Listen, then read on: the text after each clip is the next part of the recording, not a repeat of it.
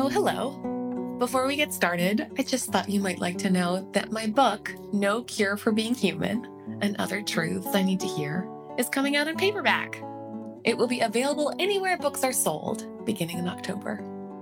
So, yeah, thanks for all your support for that. If you haven't read it, now it is lighter. It's less hardcover.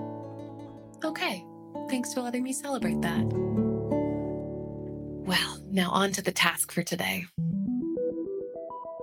I used to imagine that life was a series of choices, that life was something you picked, that it was a kind of checklist somehow that adds up the experience of meaning. Now, I might not have said that to you across a dinner table, but if you looked at my life or my bucket list, you might have noticed. Married my high school sweetheart, check. Had that baby after a lot of uncertainty, check. Finished my dissertation, check. Got my dream job, check. Diagnosed with stage 4 cancer. Oh, yeah, wait, that wasn't on the list. I'm Kate Bowler, and this is Everything Happens, a community of people who really understand that lives don't always turn out like you planned.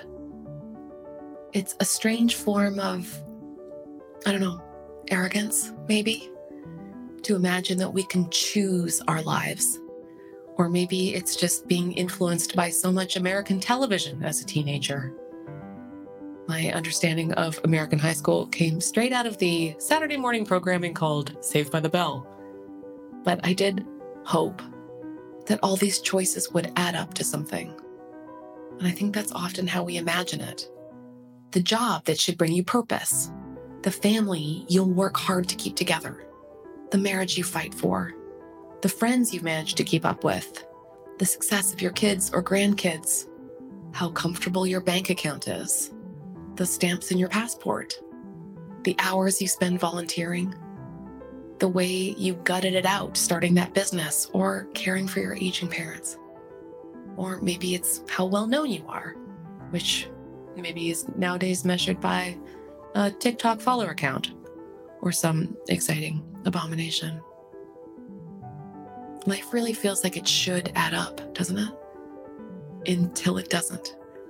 Until we experience a gradual change or maybe an abrupt one. Bodies that stop working like they did before, our failing memory, loved ones who move away, grief we can't fully get over. Before we know it, life isn't the one that we recognize, but it's the one we have. Today's guest studies high achievers and how they might not feel as fulfilled later in life as they might have hoped. So maybe you're a superachiever, or maybe you never got the chance. But my guest nudges those who will eventually experience this kind of decline, which is to say, all of us, by reminding us that there can still be good here. Beauty, meaning, but maybe best of all, love. Arthur Brooks is a professor at the Harvard Kennedy School and the Harvard Business School, where he teaches courses on leadership and happiness. He is also a regular columnist at The Atlantic, where he writes the popular How to Build a Life column. He is the author of a dozen books, including the #1 New York Times bestseller, From Strength to Strength, Finding Success, Happiness, and Deep Purpose in the Second Half of Life. And I am so excited to be talking about that with him today. Arthur, thank you so much for being here. Thank you, Kate. I've been looking forward to talking to you too. When people feel like they're having a kind of trajectory of success, maybe they're hard workers, they've sacrificed, and maybe there's a whole lot of luck. But when those people experience a change, either gradually or dramatically, that can be a really difficult thing to kind of acclimate your new sense of life around. Why are transitions like that so difficult to just kind of wrap our arms around? Well, people don't like change. It's the weirdest thing. Life is all about change. Why is it that the state of nature in our lives has changed, but we don't like it? And the answer is because we have a negativity bias about any change in our life, and that's perfect evolution. I mean, if you didn't have a bias toward being afraid or sad or angry about change, you'd get eaten by a saber-toothed tiger, in the Pleistocene, and you wouldn't have passed on your genes. You hear a twig snap behind you. Your first reaction should be, that's bad, I gotta run. Right now, the truth is that change, however, in retrospect, tends to be pretty positive. This is a thing that we call I'm a social scientist, and we call this fading affect bias. And the reason is because all the unpleasantness of change, that tends to fade into the background, but the things that you learn and the ways that you grow, you get those benefits later. And so therefore you remember the change as being more positive than it was. So here's the deal. You don't like it, but once you can actually wrap your mind around this, once you can actually become metacognitive about this, you can say, this is happening. I don't like it, but I know the data show that probably in the future, if I don't resist it too much, I'm going to get a lot out of this and look back on this a lot more fondly than I'm seeing it right now. So let's get a head start on actually not being so bummed out about it in the present. But, this is really important to keep in mind that wishing for something is not enough. You got to do the work, and you have to do the work by understanding yourself. And there's a lot that we can all do. And your question about transitions is a perfect example of that. I think one of the barriers, at least for me, around accepting some of the benefits of hindsight has been American culture's exhausting reframing work that is sort of everybody's mom's bathroom art. Or there's a lot of just look on the bright side, or you should be thankful you had that much, or the area of philosophical and religious expertise I have is in the everything happens for a reason sledgehammer that people receive. The burden of wanting to even start to get traction around my own circumstance when I feel how weary the rush to, I guess, because I won't say it's wisdom. I just feel like people want to push us so quickly into positivity, maybe before we can even get at the wisdom that you're describing. Yeah, for sure. And one of the things that I see a bumper sticker that says "Choose happiness." I want to slam my car into that car. And part of the reason is because I'm a scientist. I'm not a self-improvement guy. I actually study the science, the neuroscience, and social science of happiness. You can't decide to be happy. You can decide to actually have good hygiene. You can decide to make better decisions. You can decide to understand yourself. So what I want ultimately is not to, rush into some sort of positivity, to reframe it in an artificial way. I want to be fully alive. That's what I want. And what I don't want to do is anesthetize myself against the experiences that I'm having, because I won't get the fading affect bias. I'm not a naturally very happy person. Happiness is a really hard thing for me. The reason I write about happiness is because I don't have it. And because I want it, and I want more of it. Look, I'm not afraid of unhappiness. Unhappiness is part of life, and I'm not afraid. I'm not even against unhappiness, but I do want to do the most that I can. It's like, well, I feel so at home.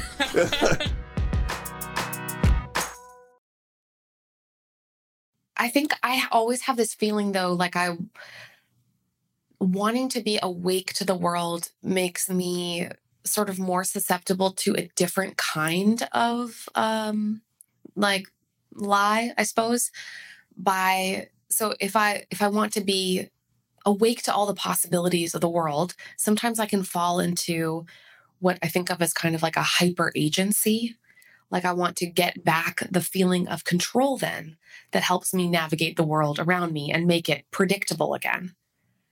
But you write about this so clearly. I wondered if we could talk a little bit about the downsides to this kind of hyper agency, where people want to take really seriously their own happiness, but they then resort to things that they can control again, like goals, ambition, success. You're talking to somebody who had a really elaborate sticker chart to celebrate word counts that I finished for the day. Every day I might still have. I have many sticker charts, but it's a feeling, right? Of the feeling of accomplishment that can be so satisfying. But there's a downside, right, to that ambition. And it isn't just failure. sometimes you can sort of like lose by continuing to win, right? It's something you call the striver's curse. Yeah. I wondered if you could talk a little bit more about that.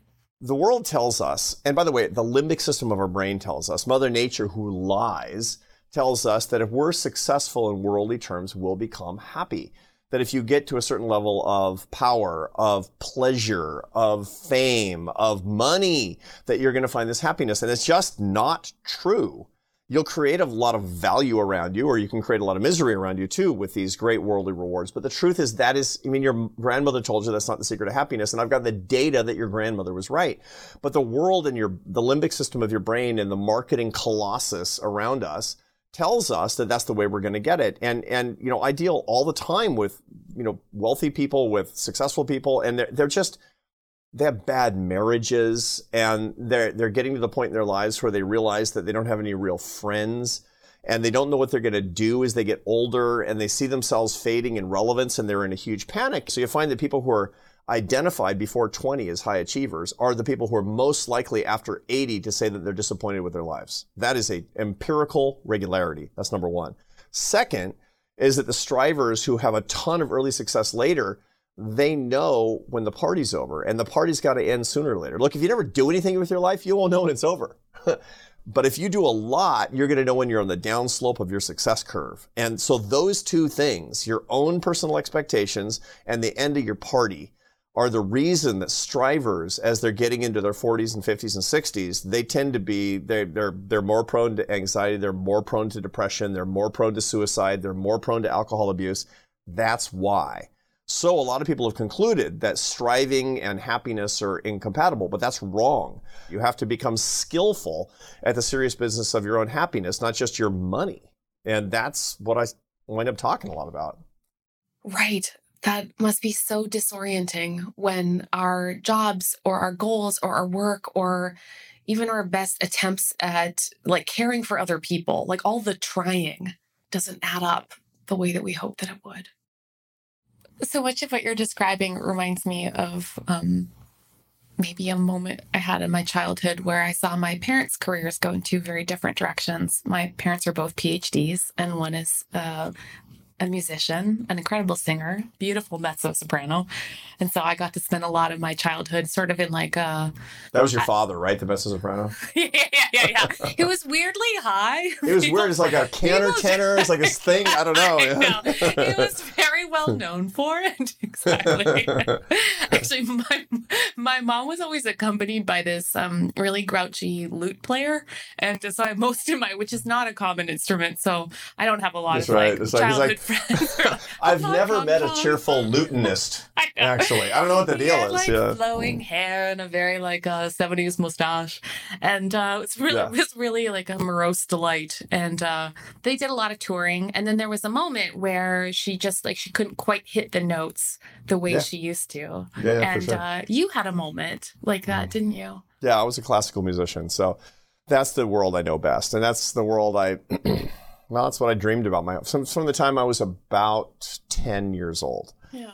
So when I was 10 years old, I had a lot of musical talent, and I was good at it, and I practiced really hard. I wanted to be the world's greatest French horn player. So that's all I did was practice, and I was unmotivated in my studies, and I left college after 1 year, a little bit less than 1 year, dropped out, kicked out, splitting hairs. And I went on the road for my entire 20s as a professional French horn player. And my parents called it my gap decade. Oh right? My gosh, that's amazing. Yeah. And I played chamber music for a long time on the road, barely making my rent, but having a pretty darn good time. And then I wound up going to Barcelona and playing the Barcelona Symphony for a bunch of seasons as the associate principal French horn. And when I was there, starting kind of in my early to mid 20s, I noticed that I was getting worse.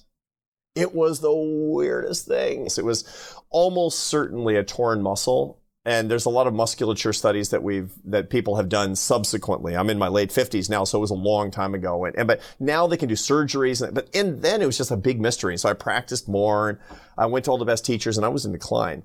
And people like I was a pro. It's not like people are going, yeah, what's wrong with him? He can't hit the notes anymore. And I'm telling you, all of happiness is progress. And I was not making progress. On the contrary, I was going in the wrong direction. And it was just awful. Yeah. And It was. you seem like someone, we've just met, but I feel like I got a good read on the ampedness of your personality in which you were like, bit. Oh, I'm going for it. Yeah. There will not be a fugue.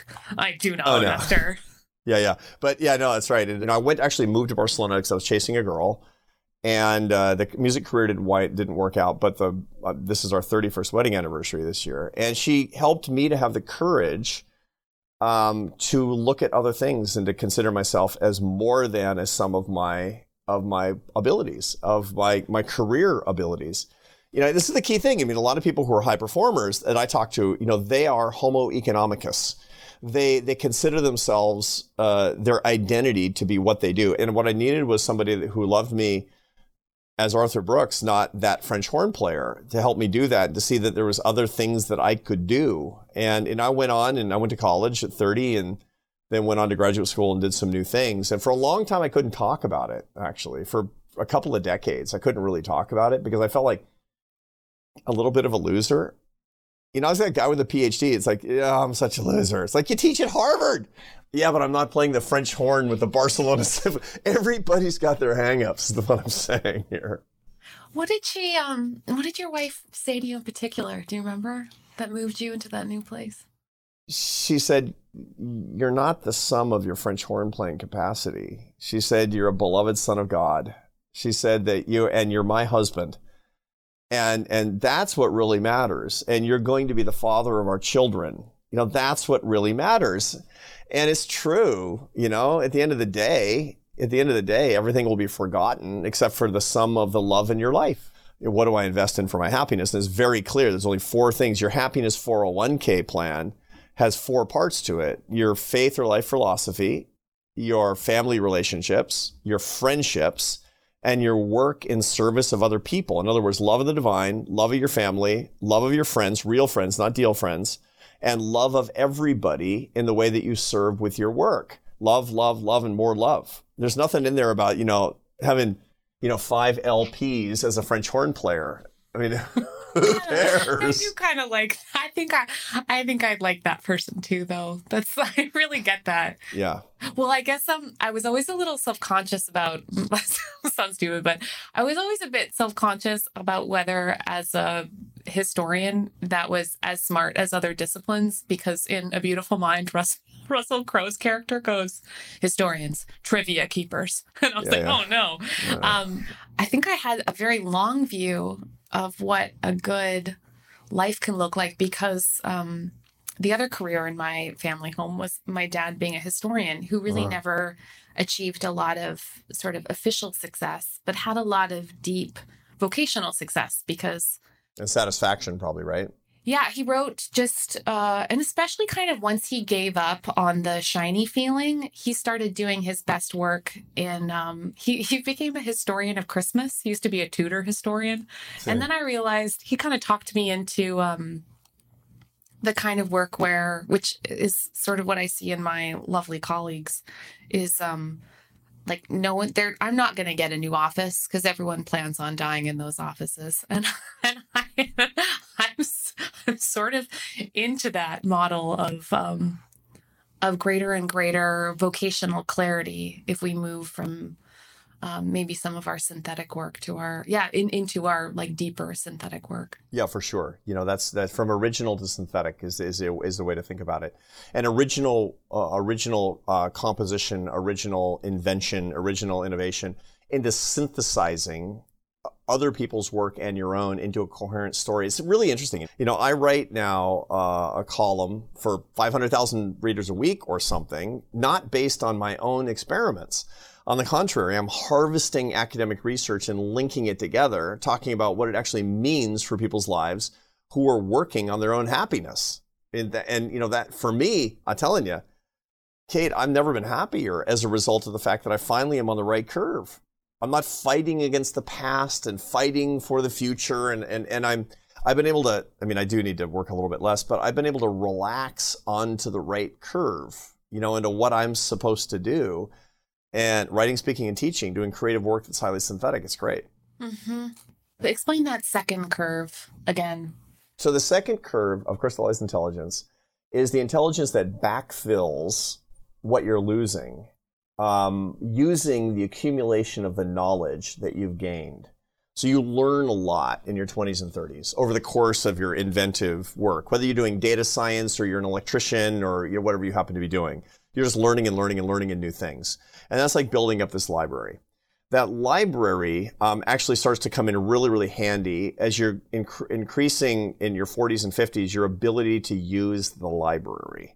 And so what that means is that you're much better at matching people up into teams. You're better at supervising people if you're willing to be generous. You're much better at teaching almost every subject. And the reason is because everything reminds you of everything else. And you'll talk to an old person who's really on point, and they'll be like, yeah, this reminds me of this other thing. And so they're very good at metaphor. They're very good at pattern recognition. That's crystallized intelligence. It goes through your 40s and 50s. It stays high in your 60s and 70s and 80s and even in your 90s if you keep your marbles. Wow.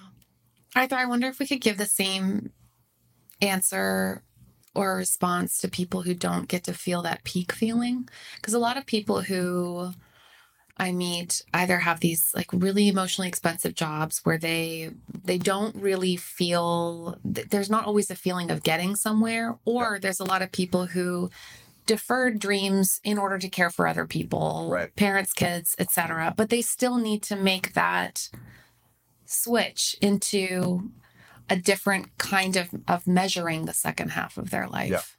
Yeah. So you find that women my age and older that come from pretty conventional family backgrounds where they raised kids all the way through their fluid intelligence curve, they tend to flourish on their crystallized intelligence curve because they're not fighting against, moving away from it. And what they find is when their kids grow up and move away, a lot of them, they just bloom because they just walk right onto that second curve and have a great old time. Whereas their husbands, who are often, still fighting against, their skills changing, are suffering a lot. Their husbands get more alienated. They have relatively few friends. They get very anxious and depressed, and they're wondering why their wives are so happy. Well, that's why, is because their wives did the transition a lot better.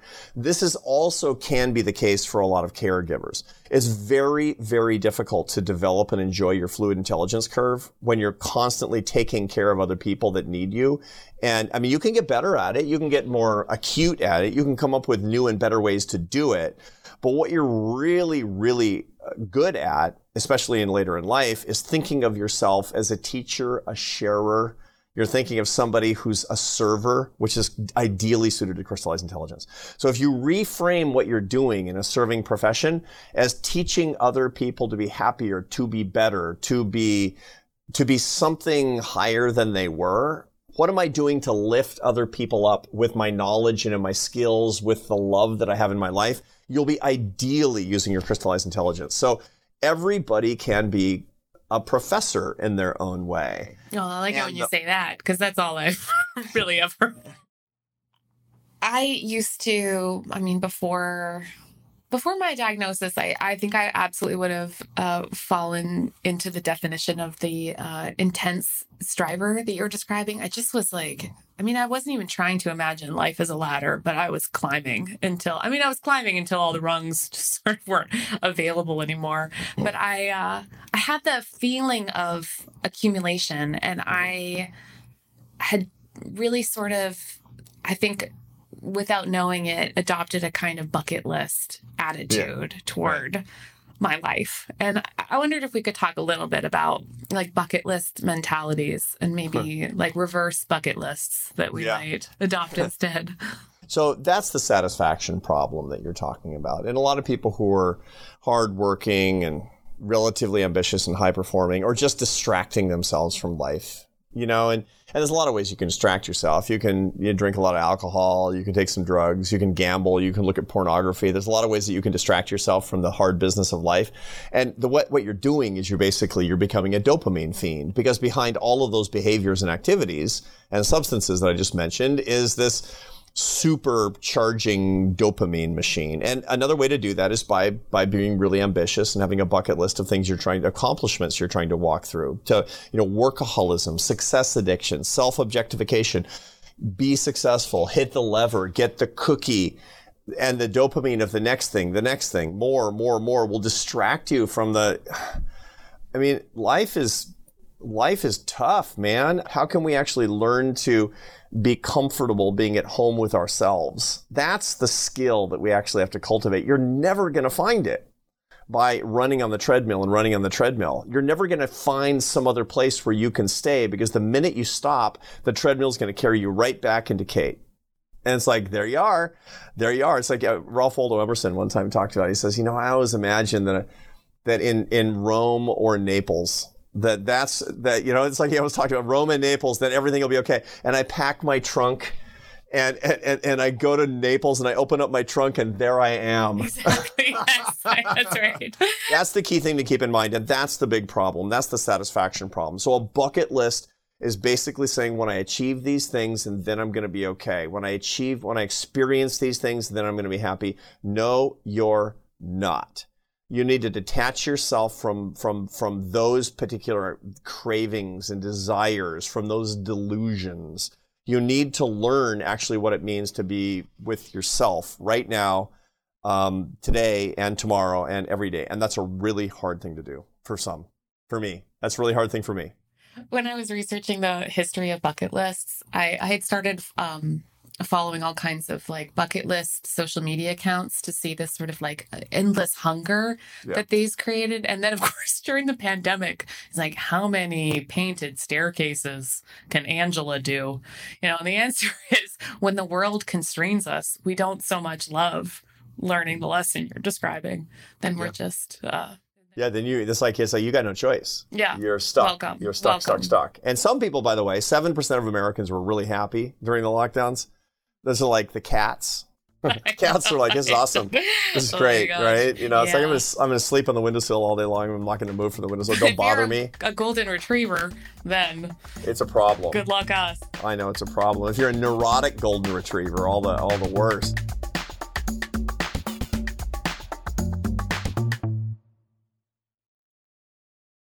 One of the themes we talk about a lot is trying to move past American mythologies of being self-made, the sort of exhausting, endless individualism and bootstrapping that we just can't sustain when life comes apart. And you have some strong hopes for when we unravel that. You're imagining maybe we could learn to need each other and be a little more useful to one another. Yeah, that's for sure. The problem for a lot of people who've been excessively individualistic over the course of their lives is that they have desiccated relationships. And this is one of the things that I find for the unhappiest people my age and older. Very, very ambitious people, the high achievers, the strivers. They have substituted their own success for love, and it's been a really bad bargain. It's really important, though, that what you find is coming to understand that anybody can develop better love and better relationships and better networks of healthy relationships at any point in life, but you got to treat it like any other serious task. You can't just hope. It's like, I have all these friends, and you got to take it seriously. Oh, you have a whole chapter on like, please make a friend. Here's how. Yeah, totally. It's like, and it sounds so pathetic because people who have tons of close friends are like, you need a chapter on how to make friends? Oh, no. Well, yeah. It's so totally. real. We had a lovely Dr. Vivek Murthy is such a wonderful our Surgeon person, General. He's phenomenal. Think he's a total delight. And the soulfulness with which he talks about loneliness, I mean, it does make it so real that for a lot of people, like, and certain, especially kind of like demographic pockets, like men, period. A lot of guys, they're really, really incompetent at it. Women tend to get better at friendship as they get older. Men get worse as they get older. So the 60-year-old men who've had a lot of material success in their work, they tend to be very, very lonely people. Not always, but boy, do I ever see it a lot, and do I ever see it in the data as well. Because they're incompetent. They don't know how to, the last time they had really close friends was like college. Yeah. And then in their 20s, they got married, and then they wouldn't hang out after work because that would be cheating your family. And so the result is that their only friend is their wife. And their wife is like, I need more friends than this. Walking away from your book, I felt like I'd sort of had a pep talk for decline. I mean, I think I was especially nervous about decline because I've had a lot of setbacks. Like I mean, cancer like took me out for a lot in my 30s. And then I think I wasn't really ready to hear people complain about like fading vision or like I wasn't ready to accept small decline because I think it made me worried. Like thank you so much. I've already lost so much. But there's a deep hopefulness in learning to accept ourselves as we change. Yeah. The other thing you did too is you talked me into the endlessness of my career as a historian, and for that, and for so many things. You're going to be 95 and still working. That's the bad news. Sorry. I can't wait. Arthur, thank you so much for doing this with me today. What a treat. Thank you, Kate. Thank you for what you're doing and for the gift that you're bringing to so many people around the world.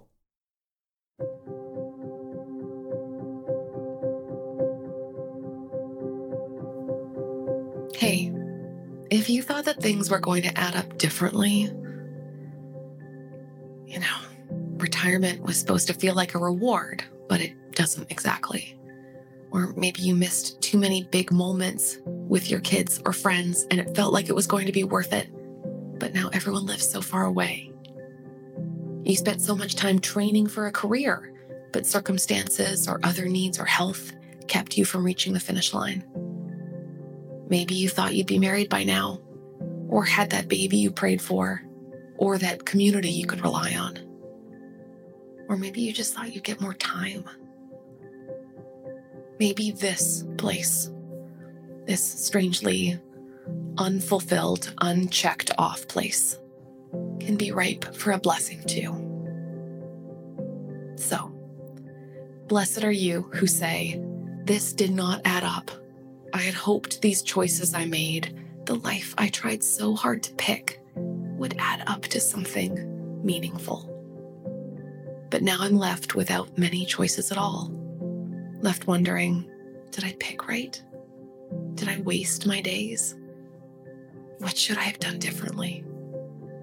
This limited life is what it means to be human, in our failures and bad math, in our best intentions and hardest work, in our waylaid hopes and far-off dreams, in the love that is never ever too late to give or receive. Maybe success and happiness can mean something different now, on the other side of a life changed, where minutes become moments, and there will never be enough sunsets or handholds or jokes shared. But there is never, ever too much love. Bless you, my dears. Hi, this is Barbara calling from Fairfax County, Virginia, after a pandemic and losing my mom and taking care of her. Happiness looks like getting an email saying, "What does happiness look like for you now?" And you can reflect on that. And I can say happiness for me right now in September 2022 is getting everything that I need to get done during the day and then being able to watch an episode of Queer Eye at night. Happiness also looks like being able to go for a run and be thankful for my health. And happiness looks like being able to cut herbs from my community herb garden that I planted this year that I wanted to do for years, but I couldn't because I was helping take care of my mom. And I did it this year, and my herbs are gorgeous and beautiful, and I've donated 12 pounds of them already to the community food bank. So that's everything that I can think of for right now. Hi, my name is Christina, and I'm 34 years old and live in Portland, Oregon. And my definition of success has changed radically. At 22, that looked like having a Roth IRA, a 401k, starting to save for a down payment on a condo, dating, how many networking groups I was a part of. The list goes on forever. Now at 34, after a decade of chronic illness, success for me looks like changing into something other than my pajamas, brushing my teeth in the morning, washing my face, eating 3 meals a day, staying hydrated, and trying to hold on to hope. Hi, my name is Carol, and I'm from Atlanta. And I would say that success for me these days has changed because I'm in a season of taking care of my mom, who is 96. And so success used to be doing all the things and checking all the boxes and completing tasks and running around and whether it was at work or at home. And now success looks like sitting quietly with her for an hour or two and just being present and being still. And that's always been a challenge for me. So when I am able to really be in a moment with her, it's incredibly fulfilling. And I walk out of there feeling like it was a good day.